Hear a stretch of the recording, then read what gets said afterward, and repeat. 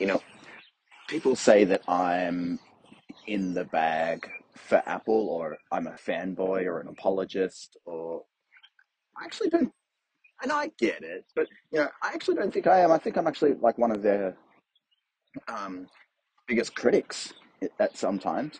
But I will say this for them. Um, People go, oh, they're, no wonder they're the most valuable company on earth. They fucking stingy. Like they made me send my AirPods back 4 times and then didn't even refund them at that point. Rah rah rah rah. But I will say this though, uh, you know, for their generosity. Um, the Tips app on your phone now gives little tips about how to use iOS. At least they don't charge for that. I mean, at least they don't have a subscription tier for tips.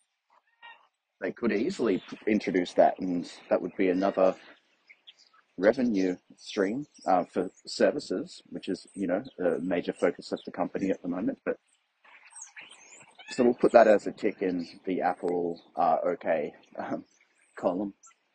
At least they don't charge subscriptions for tips.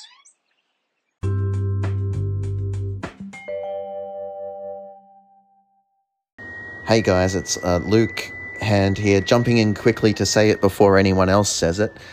The only keeper that the famous Brazilian soccer player Pelé has to worry about now is St. Peter.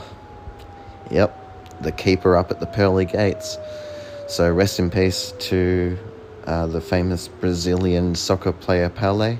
And I guess, like I said, you could say that the only keeper he has to worry about now is not a goalkeeper at all, but a gatekeeper, St. Peter.